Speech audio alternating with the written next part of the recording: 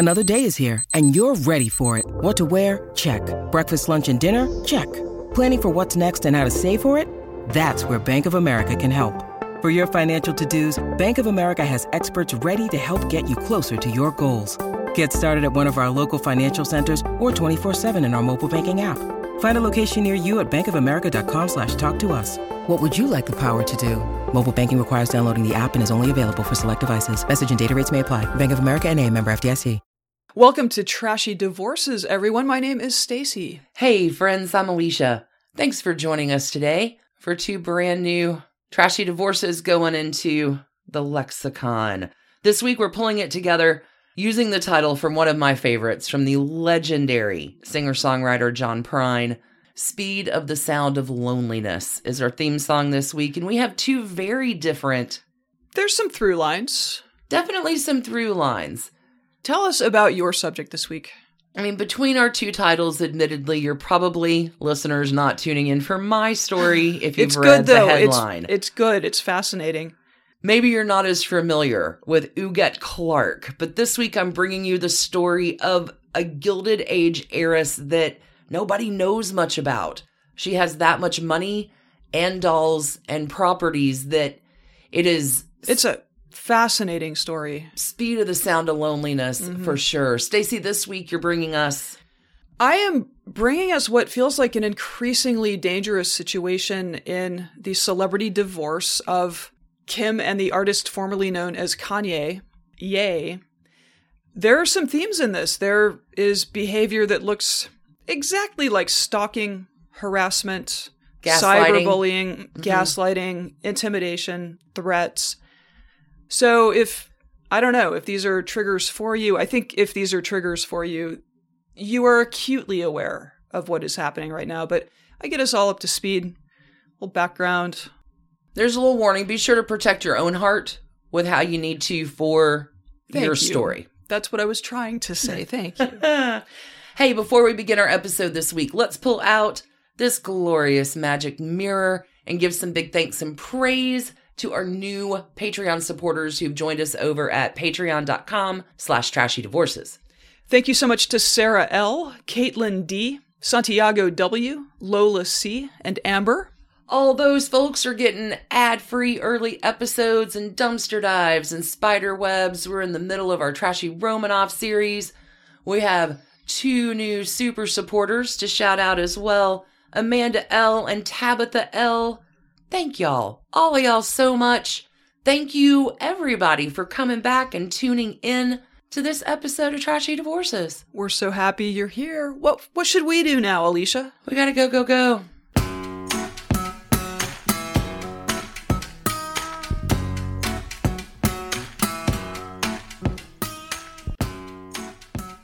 Hi, Alicia. So you're bringing us a different kind of trashy divorce today? I am a little bit, in contrast with yours. Yes. I know a lot of our listeners are super into the Gilded Age series that's been happening. You've caught up on Done and Done and my New York Society stuff. Today I am bringing you the tragic tale of the Gilded Age goddess that you may have never heard of, who broke the speed of the sound of loneliness. I would like to introduce you to Huguette Clark. How is that spelled? Huguette. Okay. Huguette. Only one trashy divorce, but a hell of an interesting life. Let's get into it. Huguette Clark was born June the 9th, 1906 in Paris, France. She's the youngest child of Senator William Andrews Clark, who will build a fortune large enough to make him one of the richest men of the Gilded Age. Wow. The bulk of Huguette's father's fortunes were made in copper mining, railroads, and banking. Daddy, Senator William, and his brother are the first developers to begin developing Las Vegas. They both laid the first railroad tracks into Nevada. Wow. They will then form the Las Vegas Land and Water Company, which places infrastructure in the city. They will then sell 2,000 acres, which is mostly what the Las Vegas area started out as today. Interesting. Okay. But old Daddy William Senator, shortly after selling Las Vegas, he will relocate to Manhattan, where he would arguably become the gaudiest robber baron of the Gilded Age. He will build an enormously large and ostentatious mansion at 962 Fifth Avenue, and it brings an immense amount of criticism and ridicule. It is the largest single-dwelling family home in the city. It is 6 stories. It has over 120 rooms. It's considered... It's a hotel. It's a hotel. Why do these people keep building hotels and calling them homes? Okay. They don't call them robber barons for nothing. I mean, did he have, like, I don't know, 80 kids? What? He's kind of trashy. Hold on, let's get into it. Okay, so the home is considered gaudy from the very beginning. But unlike many of his other counterparts, Astor's, Rockefellers, Vanderbilts, he doesn't really care what other people think of him. He doesn't even ask the architect to include a ballroom. Remember, we've talked about Mrs. Astor and the ballroom is the most important thing you'll do in your house. Daddy Senator doesn't build one because he has no intention of entertaining people he doesn't like. But he needs 120 rooms? He needs a lot of room for his very vast art collection. Oh, I see. It's not 120 bedrooms. It's 120 rooms total. Total rooms, correct. So 3 bedrooms, 2 baths. When William Clark dies in 1925, his funeral is held at the mansion. He leaves a fortune approximately in those dollars, $250 million. This would be about $4 billion today. Now, dividing up the money was a little bit complicated because William Clark had 2 sets of children from 2 marriages. He married his first wife, Catherine, in 1869. They had 7 children together. 2 of those children, sadly, do not live past infancy, and another dies at the age of 16. But 4 of those kids from first marriage of Catherine were still alive when their father died. William's first wife, Catherine, dies in 1893. He will marry again in 1901 to a woman, this is fun, who had been his teenage ward, named Anna Eugenia LaChapelle. At the time of this marriage, Anna is 23, William is 62. Perfect. Now, the added complication in this one is no one witnesses the wedding. The couple say they got married in France. Mm-hmm. There's a lot of speculation that, in fact, they were never legally married. Record keeping at the time was so, shoddy. So the couple, Anna and William, do have 2 daughters. The first, Louise, in 1902, and Huguette in 1906. Now, sadly, Louise dies from meningitis when she's 16. But Daddy William donates 135 acres, I love this story, to the Girl Scouts to make a camp in honor of her after her death. The camp in Briarcliff Manor is named Camp Andrew Clark after Louise's middle and last names. So going back to 1825 and Dad dying, this leaves a $250 million fortune to be divided among his second wife and his 5 surviving children. Now here's a fun fact. Clark's will directed that his art collection should be given to the Metropolitan Museum of Art with some serious stipulations. First of all, he insisted that the vast collection remain entirely together in a separate gallery with his name. Oh my God. And they must remain on display this way forever. Oh.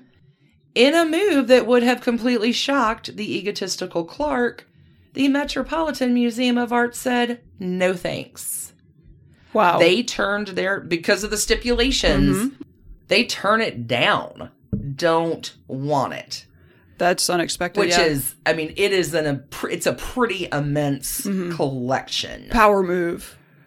Well, the art collection was then offered to the Corcoran Gallery of Art in Washington, D.C., where William had actually served as a trustee from 1914 until his death. His heirs sort of ease up on the restrictions and conditions, and the Corcoran Gallery agrees to accept the collection.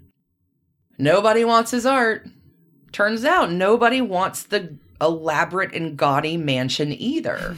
They have problems selling this home. He used to refer to it as the most remarkable dwelling in the world because it had been built so thoroughly and specifically to meet his direct tastes and needs. But there's no ballroom. Yeah, but it's so large that it's too expensive to operate. The property assessor said it's fit for only one owner. Oh, God. And he kicked the bucket. And he's dead. So although Clark spends almost $10 million building this mansion and ends up selling for $3 million. Can you imagine? Now that money was divided amongst his children. They will also hold an auction of furnishings and other items in the home, including trimmings and fixtures, which nets them about another $500,000. Would have been like $6 million in today's money. So this is a guy who just attached an enormous price tag to himself, and when it came down to it, he just wasn't worth that. Well, let me tell you about the sad tale of the magnificent pipe organ which is in the home. There is a pipe organ installed throughout the home which is worth like $200,000. The real estate developer who is overseeing the demolition asks if he could take it. Like, I want it for my home or my church, or it's a pipe organ, for God's sakes. And right. The record company's like, you can have it for a cigar. Wow. So the pipe organ was not able to be removed from the marble walls of the mansion intact. So it was eventually used as a dump, as a filler for a swamp in Queens. They just took it out and made it material to live at the bottom of a swamp in Queens. Oh my God. So the developer unfortunately wasted a good cigar. A pipe organ swamp filler. Trashy divorces takes you on a real ride. That's all I'm saying. In the summer of 1927, just 2 years after his death, the Clark mansion was demolished. His was not the only one. For all of my done and doners and old high society people, the Manhattan palaces of both Vincent Astor and the Vanderbilts were also being torn down to make way for the next wave in architecture. Just amazing. I mean, just the succession of fabulously rich people. Well, what I'm trying to tell you about 1927, the Gilded Age is becoming a thing of the past. Gilded Age... out. Getting pretty close. Although Huguette was almost 20 years old at the time of her father's death, she and her mom continue to live together even after they vacate the gaudy, ostentatious mansion. They will move into a luxurious apartment right down the street at 907 Fifth Avenue. Probably much more manageable. Well, it's on the 12th floor. It has a magnificent view of Central Park and the quickly growing Manhattan skyline. Huguette, at this point, is already a very talented artist and would use this view to inspire much of her painting work. Now, shortly afterward, Anna, Huguette's mother, will also take on an equally sumptuous apartment on the building's 8th floor. Why do mother and daughter need two different spots in the same building? Well, their long-term plan is Anna is able to continue her hobby of shopping for new furnishings and artworks, and Huguette has a place to find a husband. And Huguette's got $50 million in inheritance in 1927 dollars. It's not going to be hard to do. Huguette is introduced as a debutante into New York society in December 1926 as the most prominent, eligible, and wealthiest debutante, hands down. Her father's estate had already been settled. Check. Nothing tied up in legal. Huguette is rich and attractive, and she's 20. Unsurprisingly, she is, of course, the center of attention. Huguette has been educated at the Spence School and remains close friends with several other alumni, and she actually spends a lot more of her time entertaining and going to lunch with them and all of her friends than she does finding a husband. There's probably no real rush, because with that much money, is she less eligible at 30? I mean, she may be in love, or at least infatuated with a man named Tadej Sitka, who is her painting instructor. Gotcha. Sitka is not a suitable match for Huguette. A marriage between the two of them never would have been allowed by her mother or society. So Huguette Uncomfortable with the glare of the limelight and uninterested in dating suitable men, she will shy away from it whenever possible to choose to focus on her art and her lady friends. However, the pressure to marry was building, and she feels that choosing a husband now would allow her to get on with the business of her life instead of the constant speculation about who is she going to be seen with, or who is she dating, or, oh, are they engaged? Like, this is press fodder. She's the richest heiress in the world. Sure. So in December 1927, New York society was enthralled when an engagement was announced. The future groom was William MacDonald Gower, a man Huguette had known since childhood. He's a graduate of Princeton University. He is the son of one of her father's accountants. He was a law student at Columbia at the time of their engagement and was working as a clerk on Wall Street. There are signs that this was potentially an arranged marriage, or the groom was chosen by Huguette's mother in order to quickly marry off her quiet, somewhat socially awkward daughter. It is also likely that the marriage was encouraged to squelch any rumors of her involvement with her art teacher. Gotta keep those headlines down, I guess. Well, I mean, the whole thing could have been entirely Huguette's choice too, but it's not a decision based on romantic love, instead on practicality, which isn't uncommon in wealthy families. Yeah. Huguette and William have a private wedding held at the Clark summer home in Santa Barbara. This place is enormous. It is called Bello Sguardo. It is gorgeous. It's remarkable. The wedding happens August 18th, 1928, and very few details are released to the papers. When you hear for high society people, your name is in the paper 3 times. Birth, wedding, death. Huguette gets a little bit more just because of her elder age controversies, but wow. In fact, the Santa Barbara newspaper could not find any news of the wedding to report. So Santa Barbara newspaper reports the morning of the marriage. Miss Clark and her mother have been at their Santa Barbara home, Bello Sguardo, since their return from Europe early this summer and have taken an active part in the summer social life. The wedding will be extremely quiet because they don't even have any news about it. The couple will honeymoon in Hawaii, accompanied by Huguette's governess, Madame Sondry. Now, Huguette and Bill were surprised and cornered by a newspaper photographer, for whom they pose with awkwardly. Then Huguette was photographed alone.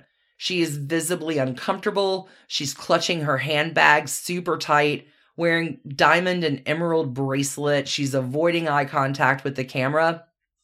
This photo is the last photograph the public world would see of Huguette for the next 8 decades. Wow. She's never, for 8 decades, she's never photographed again to appear in the press. Okay. That's how much money they have. Upon returning to New York City after the honeymoon, Huguette and William begin living the society life everyone expects. They have a box at the Metropolitan Opera. They purchase items for their luxurious apartment. They enjoy extravagant meals and shopping trips. The New York Herald will write, "No married couple has ever started married life under more brilliant auspices."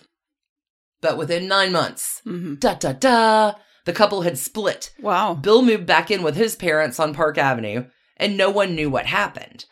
Naturally, the newspapers are having a field day trying to figure out the state of the Clark-Gower marriage. One typical newspaper headline from that time reads, "Why America's $50 million heiress cast off her $30 a week Prince Charming." Oh my God. Many folks blame the groom. Some other folks say Huguette likes art and he likes finance. They don't really have anything in common. Huguette's half-sibling story was that Huguette didn't want what marriage implied physically. This was also a story told in a salacious biography of William A. Clark and his family written in 1939. The author writes, Huguette refused to consummate the marriage. It is impossible to say if the author had any credible sources to back up this claim, but he may have been correct. 70 years later, Huguette's nurse would ask her about her short marriage, and Huguette said, "It didn't stay long. On my honeymoon, I have to go home." Now, the nurse was an immigrant and spoke in broken English, so even though the summary, that's the summary of Huguette's words, the meaning is very, very clear. Huguette wanted none of that. There is a quick and quiet divorce granted in Reno, Nevada. Of course. I love it. She comes to Reno with her mom and like a dozen servants and rents out floors and floors of a hotel for the 8 weeks she needs to stay. Once the divorce happens, though, Huguette grows more and more reclusive to where eventually she entirely slips away from public view. Not much is known about Huguette in the years following her divorce. So like by the time she's 25, 28 or whatever, she's just, okay. She and her mom continue to live in their Fifth Avenue apartment collecting art. Called Grey Gardens. Huguette loves dolls. They travel a lot, but they maintain a very private lifestyle. When Huguette's mother dies in 1963, Huguette will inherit the Santa Barbara estate, Bellasguardo. Bellasguardo is a smidge under 22,000 square feet. It's a French mansion set on 23 acres high above Santa Barbara's East Beach. Huguette had not visited the home since 1953. Wow. And when her mother died, she wrote a letter to the staff with 2 instructions. She insisted that everything was to be kept in first-class condition and nothing was to change with any of the upkeep of the estate or the routines of the staff. Huguette will never visit Bellasguardo again and would continue to pay $40,000 a month for its upkeep. What a weird job. Staff at a house that is never has an owner. The staff did what she asked. Nothing was changed. Sure. I mean, they're getting paid. I mean, sweet job. I'm going to go polish something. Not that anybody will ever see it. Maybe I just don't even polish this particular spot today. Who's going to know? All right. It's just that is how much. Don't change a thing. Just keep on going. Yeah. She does not set foot in the home for 60 years. Yeah. Just swing by over there and cut the grass. Not that anybody will see it. So Huguette had become extremely eccentric even before the death of her mother. While I appreciate doll collecting as a hobby, it's kind of fun. People, like dolls. Yeah. But this is honestly straight out of a horror movie. When the first person other than the staff enters the Santa Barbara estate in 2014, one of the oddities that they find are chairs in 2 sizes. Full-size chairs for the adults and half-height chairs for Huguette's collection of French and Japanese dolls. In the carriage house, there's a 1933 Chrysler Royal 8 convertible and a 1933 Cadillac limousine, both having been meticulously maintained, but not driven. The plates are dated 1949. So just a time capsule. When the empty house, unused for over 50 years, was appraised, it was given a conservative estimate of $85 million. And even stranger, Bellasguardo was not Huguette Clark's only empty mansion. Do tell, wow. She lives reclusively in her New York City apartment. She's got numerous other homes throughout the world that she never sets foot into that are all still being maintained and upkept.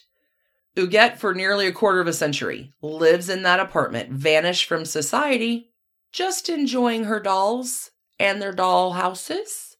She always makes sure they're nicely dressed, her dolls, and their outfits are impeccably ironed. Well, obviously. So she will You cannot have disheveled dolls. The woman that doesn't go anywhere orders haute couture. Yes. For herself and her dolls. And so she will dress herself and then dress her dolls for the day. Sometimes matching, sometimes coordinating. Look, a tea party means something. Tea parties in the Gilded Age used to mean something. Poor Huguette. Huguette eats mostly crackers and sardines and will spend every day watching her favorite television show, The Flintstones, on reruns. Okay. This is... So I want you to imagine 30 years of a life like this. Her mom passes away in 63. Okay, so March 26, 1991, going on 30 years later, Huguette checks into Doctor's Hospital in New York to be treated for multiple cancerous tumors on her face. She was a sun lover in her younger years, and Huguette had serious skin cancer, which she left untreated for far too long. Her facial tumors had actually gotten so bad it became difficult for her to eat. Ooh. Huguette's doctors describe her as looking like somebody out of a concentration camp nearly at death's door. Oh, God. She's tiny already, but her frame is now down to 75 pounds. And her white hair and steely blue eyes, right, and her face are distorted by the lack of medical treatment. Huguette, thankfully, will survive the cancer treatments and returns to good health. So you'd think, after all that, she'd be ready to get the hell out of Doctor's Hospital, but no. She chooses never to leave. She never goes back to her Fifth Avenue apartment with her dolls and their haute couture, or her prized Monets, or Manets, or Renoirs. She will live in that hospital for the next 7,364 nights, abandoning all luxuries that she had enjoyed for her whole life. I don't know what to say. It's a stunning story. It's like the most interesting story you've never heard, right? Yeah. Like you've never heard of Huguette Clark, and you're like, what fresh hell is this? I mean, like, maybe she felt like the nurses were an upgrade over the dolls. Well, hold on. There is a particular nurse that she grows fond of. Okay, so the room that she'll spend the rest of her days in is on the 11th floor, has a lovely view of a city park. And at first, Huguette is uncooperative. A nurse wrote in her chart that she was like a homeless person. No clothes, not in touch with the world, had not seen a doctor for 20 years and threw everyone out of the room. Confused by her situation and unable to get helpful information from Huguette, the hospital will assign a social worker to her. The social worker's report states the 85-year-old patient was scheduled for surgery to remove basal cell tumors and to reconstruct her lip, right cheek, and right eyelid. She'll go on to state that she had been managing poorly at home, was reclusive, and had not been eating recently. The social worker further notes that Huguette was dehydrated and that her only support system was her friend Suzanne Pierre, her doctor's widow, and a maid. No family helping her with her affairs. So, feeling that Huguette needed help to recover properly from her treatments and surgeries, the hospital recommends that she go to a convalescent care facility, but Huguette refuses. She says, that's way too depressing for me. And so the hospital recommends that she move into a hotel with a nurse until she's fully recuperated. Under the section of the report where it asks if there are financial problems, Huguette Clark answers, none noted. Huguette does not move into a hotel. She just stays right there in the hospital. And with 2 months of entering, Huguette Clark, Gilded Age heiress, was a tenant of Doctor's Hospital at $829 a day. Wow. Her personal doctor tries to convince her to go home with assurances, I will visit you every day. We will get you round-the-clock nurses. And Huguette says no. She'll bond with one nurse in particular. I mean, Huguette doesn't like new people. She's not an easy patient. So this one particular nurse would end up being Huguette's only trusted nurse for the next 20 years. Can you imagine being this, like, I have a 20-year job. When Huguette's favorite nurse is not at the hospital, the other nurses actually have to pretend to be on the phone with her just to get Huguette to eat or allow them to check her vitals. We've called her on her day off, honey. She says it's okay for us to do this. Right. Wow. Meanwhile, the hospital's pulling $20,000 a month or whatever and having, as its tenant. Hadassah? I hope I'm saying that right. Hadassah. So, yeah, Hadassah. Hadassah would work 12 hours a day, every day, for Huguette. She would go several years without taking a day off. Oh, God. She was gone in the mornings before her children leave for school. She will not come back until their bedtime. She's paid $30 an hour, which totals $131,000 a year. She says, I give my life to Madame. However, Hadassah and her family were the recipient of several generous gifts from Huguette, including $450,000 to purchase a house close to the hospital so she could be more available to Huguette. She would get $40,000 for Christmas and $40,000 for her husband for Christmas. This is like tipping your doorman. Mm-hmm. She paid for 20 years of private schooling for Hadassah's children. She paid for everything, their medical bills, camps, college, graduate school, vacations, vehicles. In December 2000, she will pay almost $1 million, $885,000 for an apartment for Hadassah's children. The next year, she'll pay $1.5 million for a second apartment in that building so Hadassah could have a nicer view of Central Park. I don't know what to say here. Huguette Clark will die May 24th, 2011, 2 weeks before her 105th birthday. Jeez. Hadassah is by her side, and in her will, Huguette said she didn't make any provisions for any of the members of her family, and then stated, "The persons and institutions named herein as beneficiaries of my estate are the true objects of my bounty." So, after the specified amounts were given to charities and other organizations, 60% of Huguette's $300 million estate was left for Hadassah. As you can imagine, after her death, several members of her distant family who didn't have anything to do with her now are contesting her will. 14 of the 19 family members who wanted their share of her money admit that they have never even met her. Wow. The other 5 of those 19 had not seen her since 1957. Just, I wonder what the ethics in nursing. I mean, I don't even know. I don't know how to absorb all of this. It feels very complex. It's so much money. It's so much money. Well, all of the legal, it was a legal battle. Yeah. Maybe we'll talk a little bit about that on Dumpster Dive this week. We have high dollar art collections. Right. It involves New York society.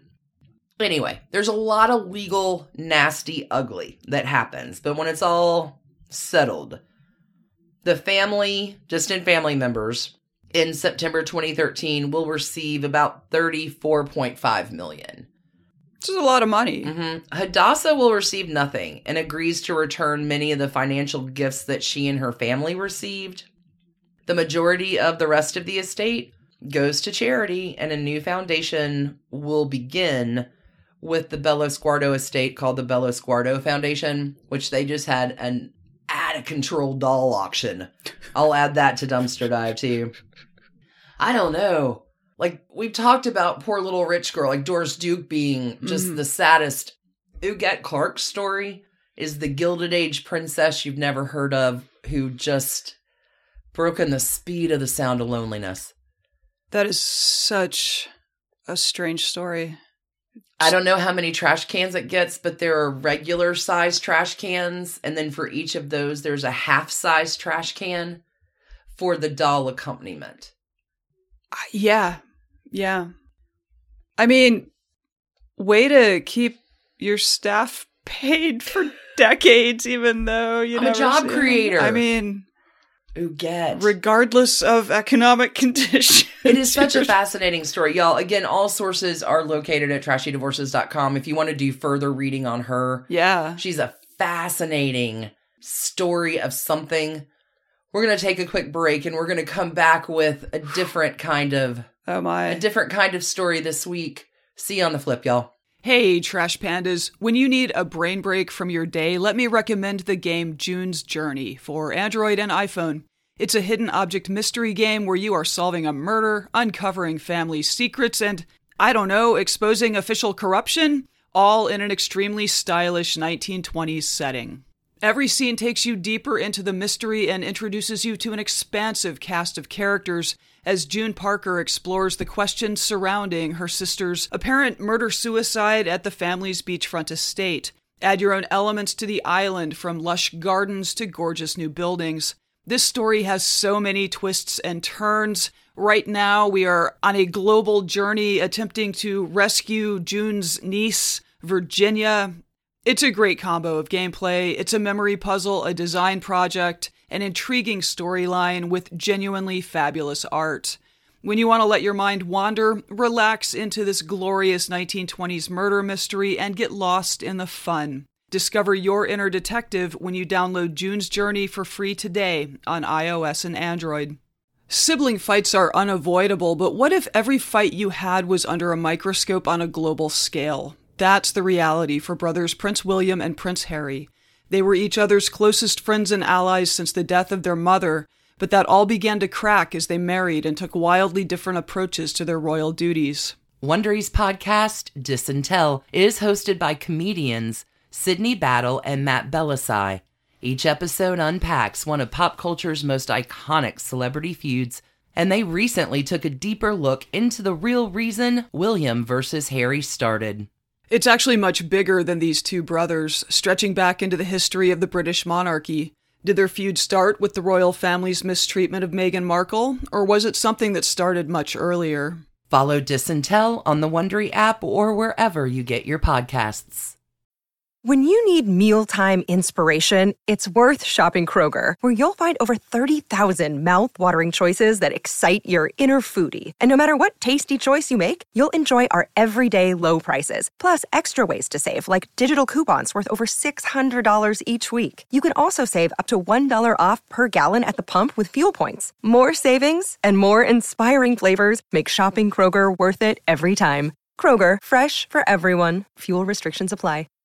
Hi, I'm Chris Gethard, and I'm very excited to tell you about Beautiful Anonymous, a podcast where I talk to random people on the phone. I tweet out a phone number, thousands of people try to call. You talk to one of them, they stay anonymous. I can't hang up. That's all the rules. I never know what's going to happen. We get serious ones. I've talked with meth dealers on their way to prison. I've talked to people who survived mass shootings. Crazy funny ones. I talked to a guy with a goose laugh, somebody who dresses up as a pirate on the weekends. I never know what's going to happen. It's a great show. Subscribe today, Beautiful Anonymous. If you have been thinking about your financial situation, If you've been brewing questions you would like to ask a financial professional, if you would like some guidance on addressing debt, investing, or other general financial organization, then in the immortal lyrics of Amy Ray, I said it's time. Don't assume anything, just go to the oaktreegroup.net. There you will find the contact information for 3 holistic financial planners that have been working together for over 17 years. Kelly, Eileen, and Ellen will tailor a financial strategy for your unique goals and circumstances. You can also give them a call at 770-319-1700 to schedule your free 1-hour consultation. They would never use your years to psych you out. Again, the phone number is 770-319-1700, and the website is www.theoaktreegroup.net. Go. Hey, Stacy, you're back with your story this week, which we have a lot of listeners feeling a lot of different ways about. Not just, I think, for the story that is playing out in real time, but perhaps some triggers. Yeah, I know that many of you, like us, have been increasingly disturbed this week by the social media antics of Ye, the artist and entrepreneur formerly known as Kanye West. He and his ex-ish wife, Kim Kardashian, have been involved in a very public and at times very weird divorce, which Kim initially filed for in February of 2021. In the meantime, there have been costumes, listening parties, bizarre masks having nothing to do with COVID, several girlfriends, and increasingly frenzied statements and actions that, frankly, have us more than a little worried about a massive celebrity trying to harness his online following to punish his estranged wife. Is not okay. That's what it appears is happening. That is, it's not okay. Things seem to have been accelerating for Ye since last fall, when Kim began dating SNL funny guy Pete Davidson, and in the last week or so, have really felt like they've reached a boiling point. And what we, the public, are seeing looks terrifyingly too close for comfort for anyone who has been stalked or threatened by an ex. Ye is modeling in an unfortunately public way a situation that countless people have been subjected to when an intimate partner will not let go. These are extremely famous people, of course, so I will try to keep the biographical stuff brief. but in case you are not super familiar with them, I will introduce them a bit. We did a high-level overview of the Kardashian family back in season 7. There's a link in the show notes if you haven't heard it, that had a version of the origin story of Kim. So we're going to start with Ye this time. So Kanye Omari West was born June 8th, 1977. He's Gemini. Yeah, okay. Right here in Atlanta, but he grew up in Chicago, actually suburban Oak Lawn, Illinois, after his mother, Dr. Donda West. Her PhD is from Auburn, by the way. Oh, really? War Eagle. Mm-hmm. Took a job at Chicago State University. She would end up chair of the English department there. It's just remarkable. Very prestigious, yeah. Ye was a good student and a good kid. And Donda recalled in her memoirs that even on a single professor's income, his parents split up when he was about 3, they had a really good life. She said, quote, like my mother, we could stretch a dime. We had such a full and rich lifestyle. When we didn't have a lot, there were benefits to being a university professor. Our staying in China for a year was because I was a foreign expert to the People's Republic of China teaching English. Ye was about 10 when they spent a year in China. What an incredible experience. Donda was not especially thrilled when her smart, talented, creative son dropped out of college at 20 to be a full-time musician and music producer, but of course, we know now that it was a gamble that paid off. So Ye did the work for sure. He spent the rest of the 90s producing for an increasingly prominent set of other artists, eventually landing at Rockefeller Records in 2000, where he produced Jay-Z's The Blueprint, which is, widely viewed as one of the best hip-hop albums of all time. This opened a ton of doors, as you would expect, and soon he was producing for Ludacris, Alicia Keys, and Janet Jackson. Talented. Yep. Talented guy. Yep. All the while, he was shopping for a record deal of his own, but studios weren't sure about his ability to transition from producer to star in his own right. Fearing that he would eventually land a contract with another label, Rockefeller agreed to sign him. And then his life changed in an instant. While driving home from a studio one night in October of 2002, he fell asleep at the wheel and crashed head-on into another vehicle. Oh my God. Mm-hmm. His jaw was fractured, requiring that it be wired shut for 6 weeks. The other driver suffered 2 broken legs. This near-fatal accident sparked an intensely creative period that led to his quadruple platinum 2004 debut album, The College Dropout. Holy cats. Which opened at number 2 on the Billboard That's 200. incredible. Mm-hmm.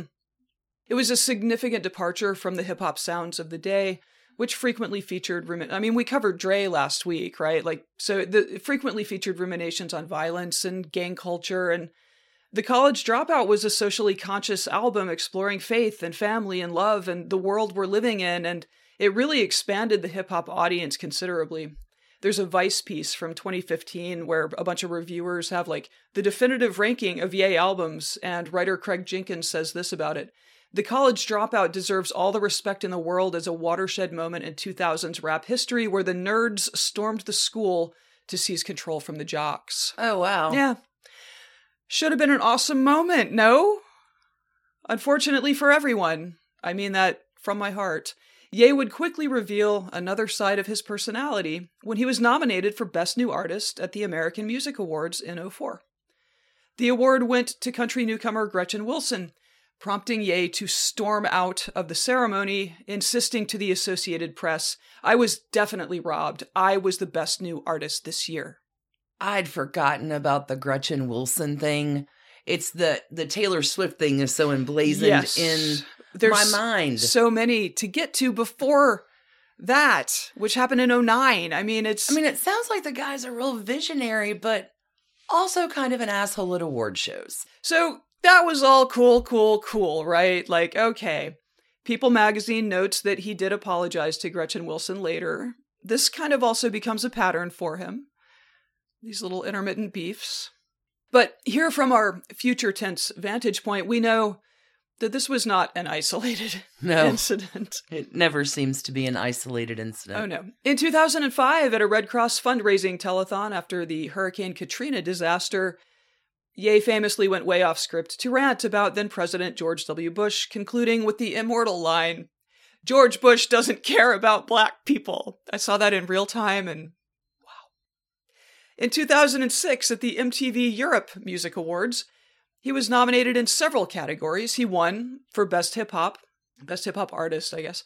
Later in the show, the Best Video Award where he was also nominated, went to a duo called Justice versus Simeon. I gather Justice are French DJs who had remixed a song by the English band Simeon. So anyway, it was Justice up there. Anyway, this prompted Kanye to pull what we can probably think of as his signature move. Now he pushed his way onto stage, grabbed the mic, and insisted that the only rightful winner can be him. Oh, you can't, dude! And, quote, if I don't win, the award show loses credibility. Oh, really? To their credit, these two French guys standing on the stage, Kanye West ranting. Good God. They tried hard to humor him during his minute or so long rant, in which he admitted that he had never seen their video. Sure.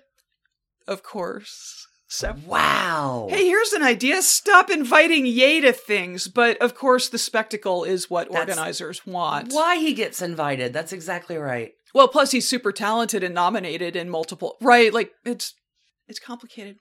It's like he's an artist and a critic. So, okay. Very strong opinions. In 2007, after winning 0 of 5 categories he was nominated in at the MTV Video Music Awards, he absolutely lost it backstage and started ranting that he'd never come back to an MTV show again and they should just get Britney. Oh my. There's video of this, obviously. I'm certain there is. Apparently he did not follow through on his promise, which brings us to the extremely famous incident where Ye once again rushed the stage at the 2009 VMAs, swiped the mic from just announced Best Female Video winner Taylor Swift and said, "Yo, Taylor, I'm really happy for you. I'm gonna let you finish." This is like one of the most meme things of all time. This is terrible. But Beyonce had one of the best videos of all time. One of the best videos of all time. No shade on Beyonce. None. It was a good video. No, she comes up a lot in his... That's why you get a bunch of nominees who all have done amazing stuff. And the choices are hard. It's tough. It's an honor to be nominated. Tough call. This is what prompted then President Barack Obama to refer to Ye as a jackass. Well, that guy's a jackass. You know that President Obama's got a real way with words sometimes. He's very eloquent. I am certain that I'm leaving a good bit of trashiness out because by now we're into the Twitter age. But in the interest of getting to it, we're going to park Ye at the Trashy Divorces Depot, where he will undoubtedly rush the tracks to rant about something and move on to meet his ex-ish wife, Kim Kardashian. Again, I'm just going to bullet point some of this since many of you will have already heard it, or just know it from living in the world in the 21st century. Kimberly Kardashian, second child of Robert and Kris Kardashian, Libra, born October 21, 1980. Caitlyn Jenner was her step-parent from 1991 to 2015. Had a first marriage at age 19 when she tried ecstasy for the first time with her boyfriend and they got hitched. Whoops. Then 2 years later, in 2002, she tried ecstasy again and wouldn't you know it, made a sex tape that would make her incredibly famous later in the decade. Kim, stop taking ecstasy. I mean. She was a child of Los Angeles for sure, with famous friends and aspirations of celebrity for herself. Her friend Paris Hilton, in particular, seemed like someone to hitch herself to, and when Paris and Nicole Richie launched a reality show called The Simple Life in 2003, Kim did her best to elbow her way on screen. Apparently, she had been trying to place stories about herself in tabloids, but they kept passing because she wasn't well known enough. So Paris did let her be in the show for like 60 or 90 seconds in one episode. But at that point, she could start pitching items about herself as Kim Kardashian from TV's The Simple Life. Television star. And right. It was off to the races. She was also spotted on a date, maybe, with Nick Lachey right after he and Jessica Simpson broke up. And like, you will find this hard to believe, but paparazzi found them out in the wild. What luck. So strange. Listen, I think that Kim, circa the year 2000, would have been thrilled to know that she would become Kim circa 2015 or so, right? Like, that was the dream. That was the dream, yes. Then there was a bunch of litigation about the sex tape, a $5 million settlement, Bob's Your Uncle, and then Keeping Up with the Kardashians premiered on October 14th, 2007. There was a 72-day-long marriage to a basketball player in 2011. Bob, once again, is your uncle. And then in 2012, she and Ye were suddenly dating. Even in 2012, MTV.com writer Christina Garibaldi opened her piece about an Oprah interview with the Kardashian family where Kim was asked and discussed this new relationship by noting, quote, "The two have been parading around Paris, proving along the way that their relationship is not a publicity stunt." That 72-day wedding was widely viewed as a publicity stunt. Many things associated with both Ye and, well, all of the Kardashian clan, really, are viewed as publicity stunts. It's odd when that word continues to come up with this either is or isn't a publicity stunt. Let's make it clear. Let us tell you. Right. When we talked about Pete Davidson earlier this season, like, I wasn't sure if they were actually dating or if they were dating for the new Kardashian reality thing coming out. Exactly. It's never quite clear. I feel much more, having written this, I feel much more that what is happening, that Kim has a much more substantial life now than she did in years past. I agree with that. We will get to all of that. But yeah, it is always a question or has been, what's real and what's just out there making sure your name's in the headlines. Lately, though, we've crossed a little bit different of a line where this is no longer I think in the realm. I think we crossed that line a few years ago, and we will get there. Alicia, do you remember when Ye was selling merchandise with the Confederate flag on it back in 2013 during his Yeezus tour? Oh my God, no. Yeah, that happened. He is always chasing headlines. It was super controversial. He was photographed wearing, a big puffy jacket like he likes with a big Confederate flag patch on it. Said he had reclaimed that flag for himself. Oh. Anyway, always chasing headlines. He and Kim married in Italy in May of 2014, with Ye taking a few shots at the media in his wedding speech and referring to his new wife as, quote, "the ideal celebrity." What? And, quote, "the ideal art." What? The ideal celebrity. And the ideal art? That's more disturbing. Yes, I agree with that. Their eldest... You've begun just putting her on a pedestal, so how's that going to go? Yeah. Again, artist and critic all rolled into one. Their eldest child was in attendance, having been born in June 2013, and 3 more babies would follow in 2015, 2018, and 2019. We do not name kids on the show, although they are increasingly becoming little baby celebrities because of their parents and this dispute. In 2015, Ye once again stepped into someone else's awards show when he walked on stage while Beck accepted the Album of the Year award at the Grammys, but this time he did not say anything. So it certainly seemed like it was a joke. He was making fun of himself, which would be a nice departure. He just walked up on the stage to loom, lurk. And then walked off. Okay. But it was not actually all the way a joke. After the ceremony, Ye told E!, "I don't even know what Beck said. I just know that the Grammys, if they want real artists to keep coming back, they need to stop playing with us. We aren't going to play with them no more. Flawless, Beyonce's video, and Beck needs to respect artistry. He should have given his award to Beyonce." Oh my God! Very focused. This did not create a beef. However, when Us Weekly asked Beck about the incident, he said, "I was just so excited he was coming up. He deserves to be on stage as much as anybody. How many great records has he put out in the last 5 years, right?" Asked about Ye's Beyonce comments, and Beyonce, you might want to consider a TRO at this point, a temporary restraining order. Beck said, "Absolutely. I thought she was going to win. Come on. She's Beyonce." Right? So, everyone in the world has a better sense of humor about all of this stuff than the subject of this week's story. Something much more significant happened the following year. In 2016, Kim reported that 5 individuals dressed as French cops came into the apartment where she was staying in Paris, held a gun to her head, bound and gagged her, and stole $10 million worth of jewelry. Yeah, this was terrible. It was, but once again, many were left to wonder whether Kim Kardashian had actually been the victim of a crime or whether this was another publicity stunt. Right. I will say time has given us the answer.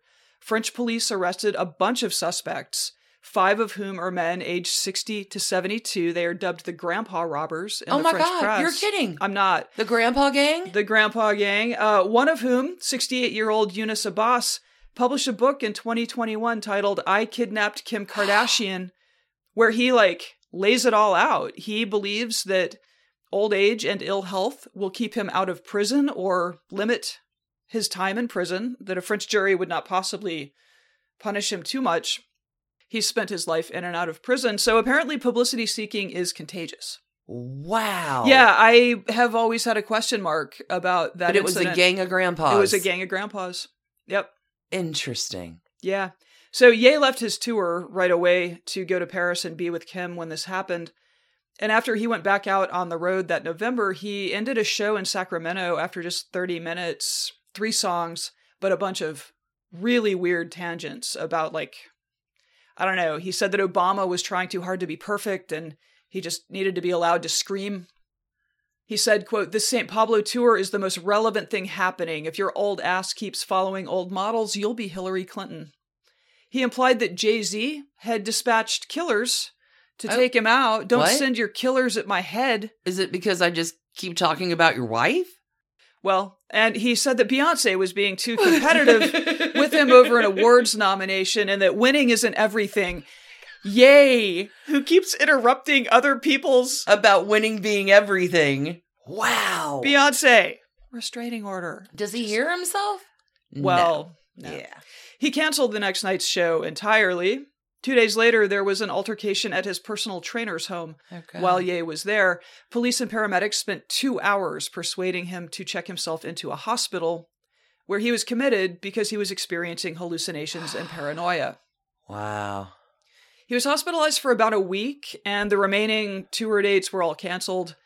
At the time, there was speculation that stress from that Paris robbery may have played a role, and that really could be, like, that could be a breaking point for him. But it is from this incident that he was ultimately diagnosed with bipolar disorder. So clearly, you know, things had been building. Things were happening for some time, yeah. So, friends, things got weird with Kim and Ye during the Trump years. There was Ye's embrace of the new president, who, also being a massive attention seeker, embraced him right back. This created an entry point for Kim, who does actually have personal politics and policy goals that she took the opportunity to work on. And she deserves some credit for getting a criminal justice reform package passed into law in 2018. She lobbied the White House and kept their attention focused on it. The same year, Ye went on a bit of a ramble about how 400 years of slavery in America was basically a choice that enslaved people had made. I don't think that's true. Yeah, at least that's how it sounded. Whatever it was he was trying to get across, it landed with a thud. And this was, according to Us Weekly, a very low moment in the marriage. The magazine quoted a source saying they went through a really rough patch in the aftermath of that. Kim was completely mortified by Kanye's ridiculous and outrageous comments. It took a lot for them to move past it. Well, because she's fought so hard to bring the Armenian genocide to light. Yes, agree. She's transitioning into being an activist and lawyer, and I'm here for it. I feel like this is where you can start to really see the breakdown of the marriage. She is learning the ins and outs of important legislation, how to lobby, and, you know, let's face it, influence peddling in DC. And Kanye was out there being nonsensical and would later reveal that he had stopped taking medication for bipolar for the sake of his music. Oh, you can't do that, man. It was during Ye's 2000 vanity campaign for president that apparently nails were hammered into the coffin of the marriage. At his first political rally ever in July of 2020, Ye revealed to the crowd, as part of some anti-abortion shtick he was trying out, that he had wanted Kim to terminate their first pregnancy. Quote, "Even if my wife were to divorce me after this speech, she brought our child into the world even when I didn't want to. She stood up and she protected that child." Holy shit, Ye. Your kids are going to have the internet too. Nothing happened fast, but during the fall of 2020, there were signs of these two falling apart. Do you have words?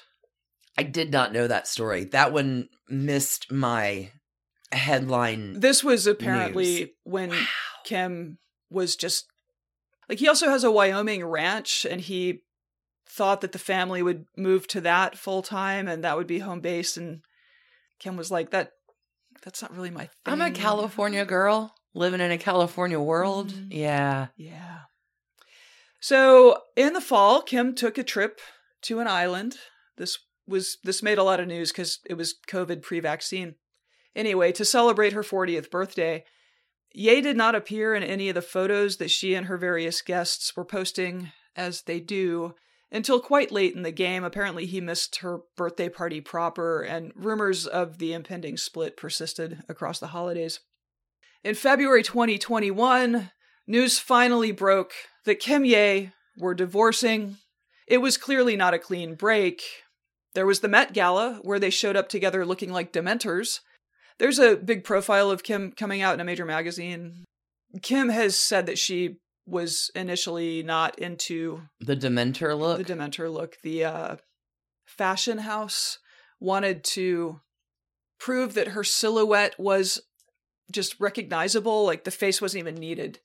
Everyone in the world knew it was Kim Kardashian, even in the mask. Then there was his summer holdup in Mercedes-Benz Stadium here in Atlanta. Oh yeah, the Phantom of the Mercedes-Benz Stadium. Often wearing stockings over his face, which is a thing, while he tried to finish up his album Donda, named for his mother, who passed away in 2007.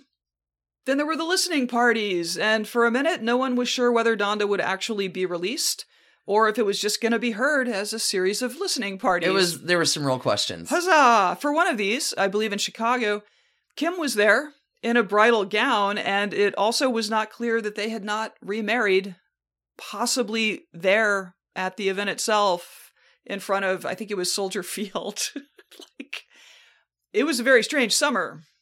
All the while, Ye was often asserting on podcasts and on stage that he wanted to keep his family together, put his family back together. But he was also dating pretty rigorously. There was Russian model Irina Shayk, which maybe lasted to about August. Sure. Then he was dating a model named Venetria.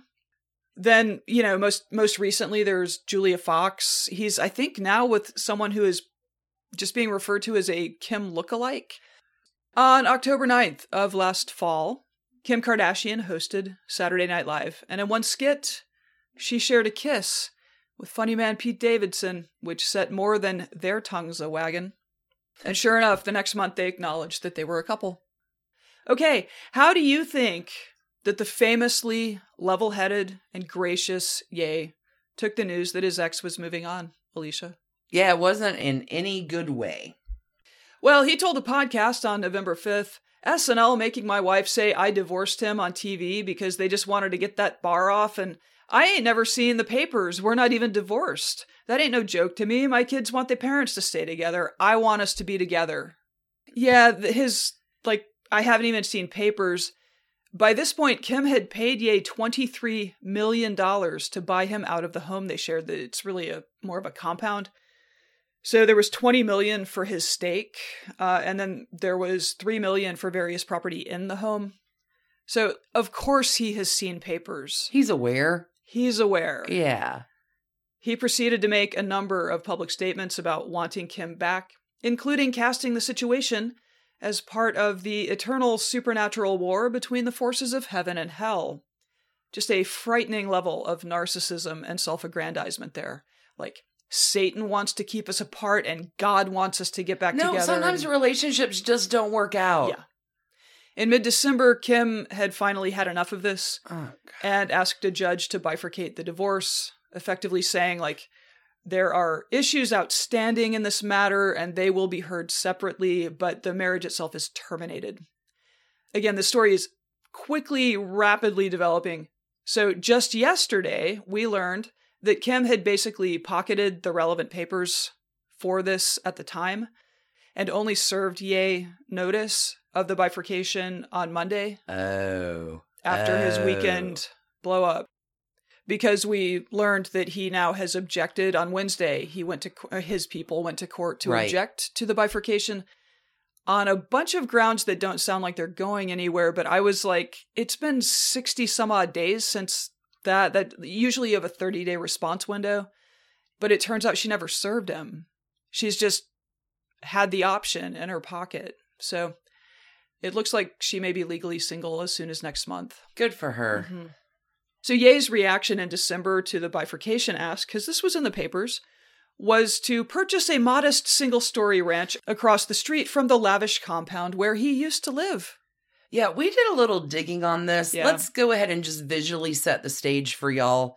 His front yard oversees the entire backyard of his former home, Yeah. Kim's current home and compound. Right. We believe the new house kind of is elevated a Slightly bit over raised. the It's topography. He's a stalker. He's stalking the home. That is the appearance.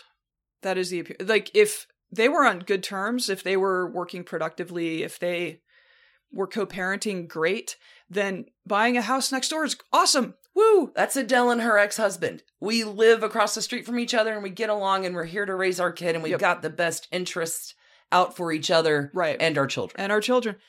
That is not apparently what's happening here. So, yes, I think a rational observer would describe this as stalking. And Ye's behaviors and propensity for conflict were only escalating at that time. One of their kids had a birthday in January, and I think on the Kardashian side, the idea was they would have an early in the day party, and then Dad Ye would have a later in the day party with the child, which is like a normal thing that divorced people do when they're having conflict. Sure.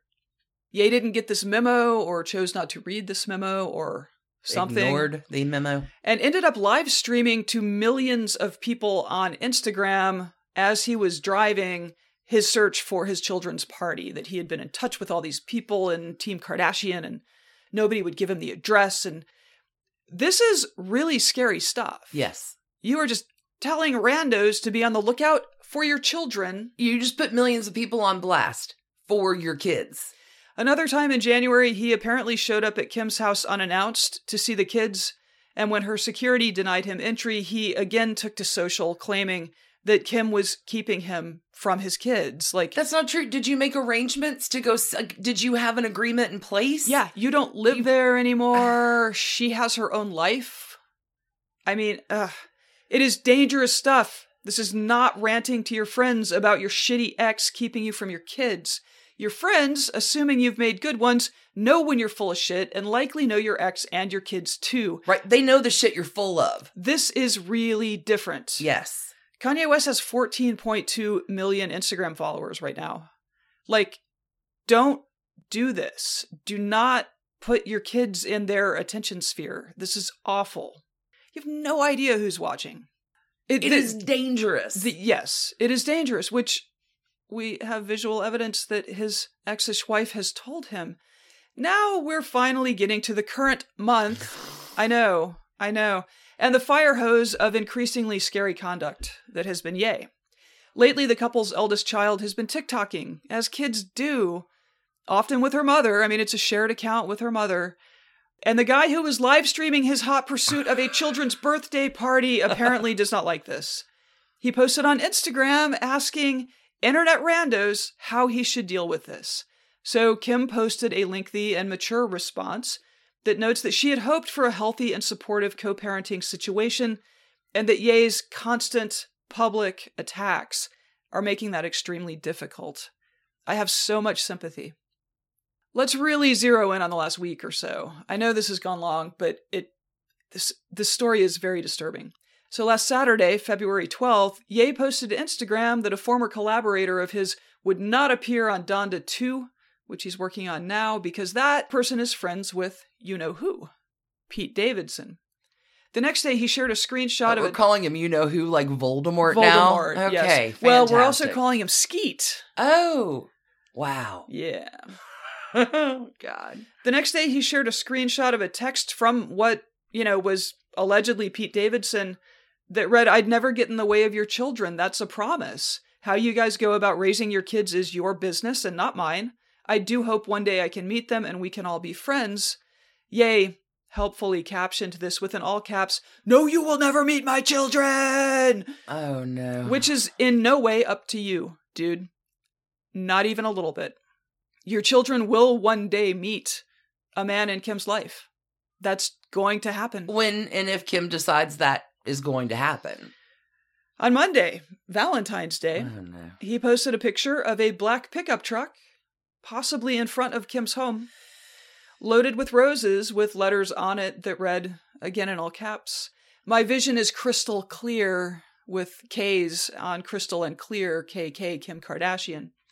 Later, he thanked fans on Insta for supporting his family and urged them, again in all caps, No. "If you see Skeet in real life, scream at the loser at the top of your lungs and say Kim Ye forever."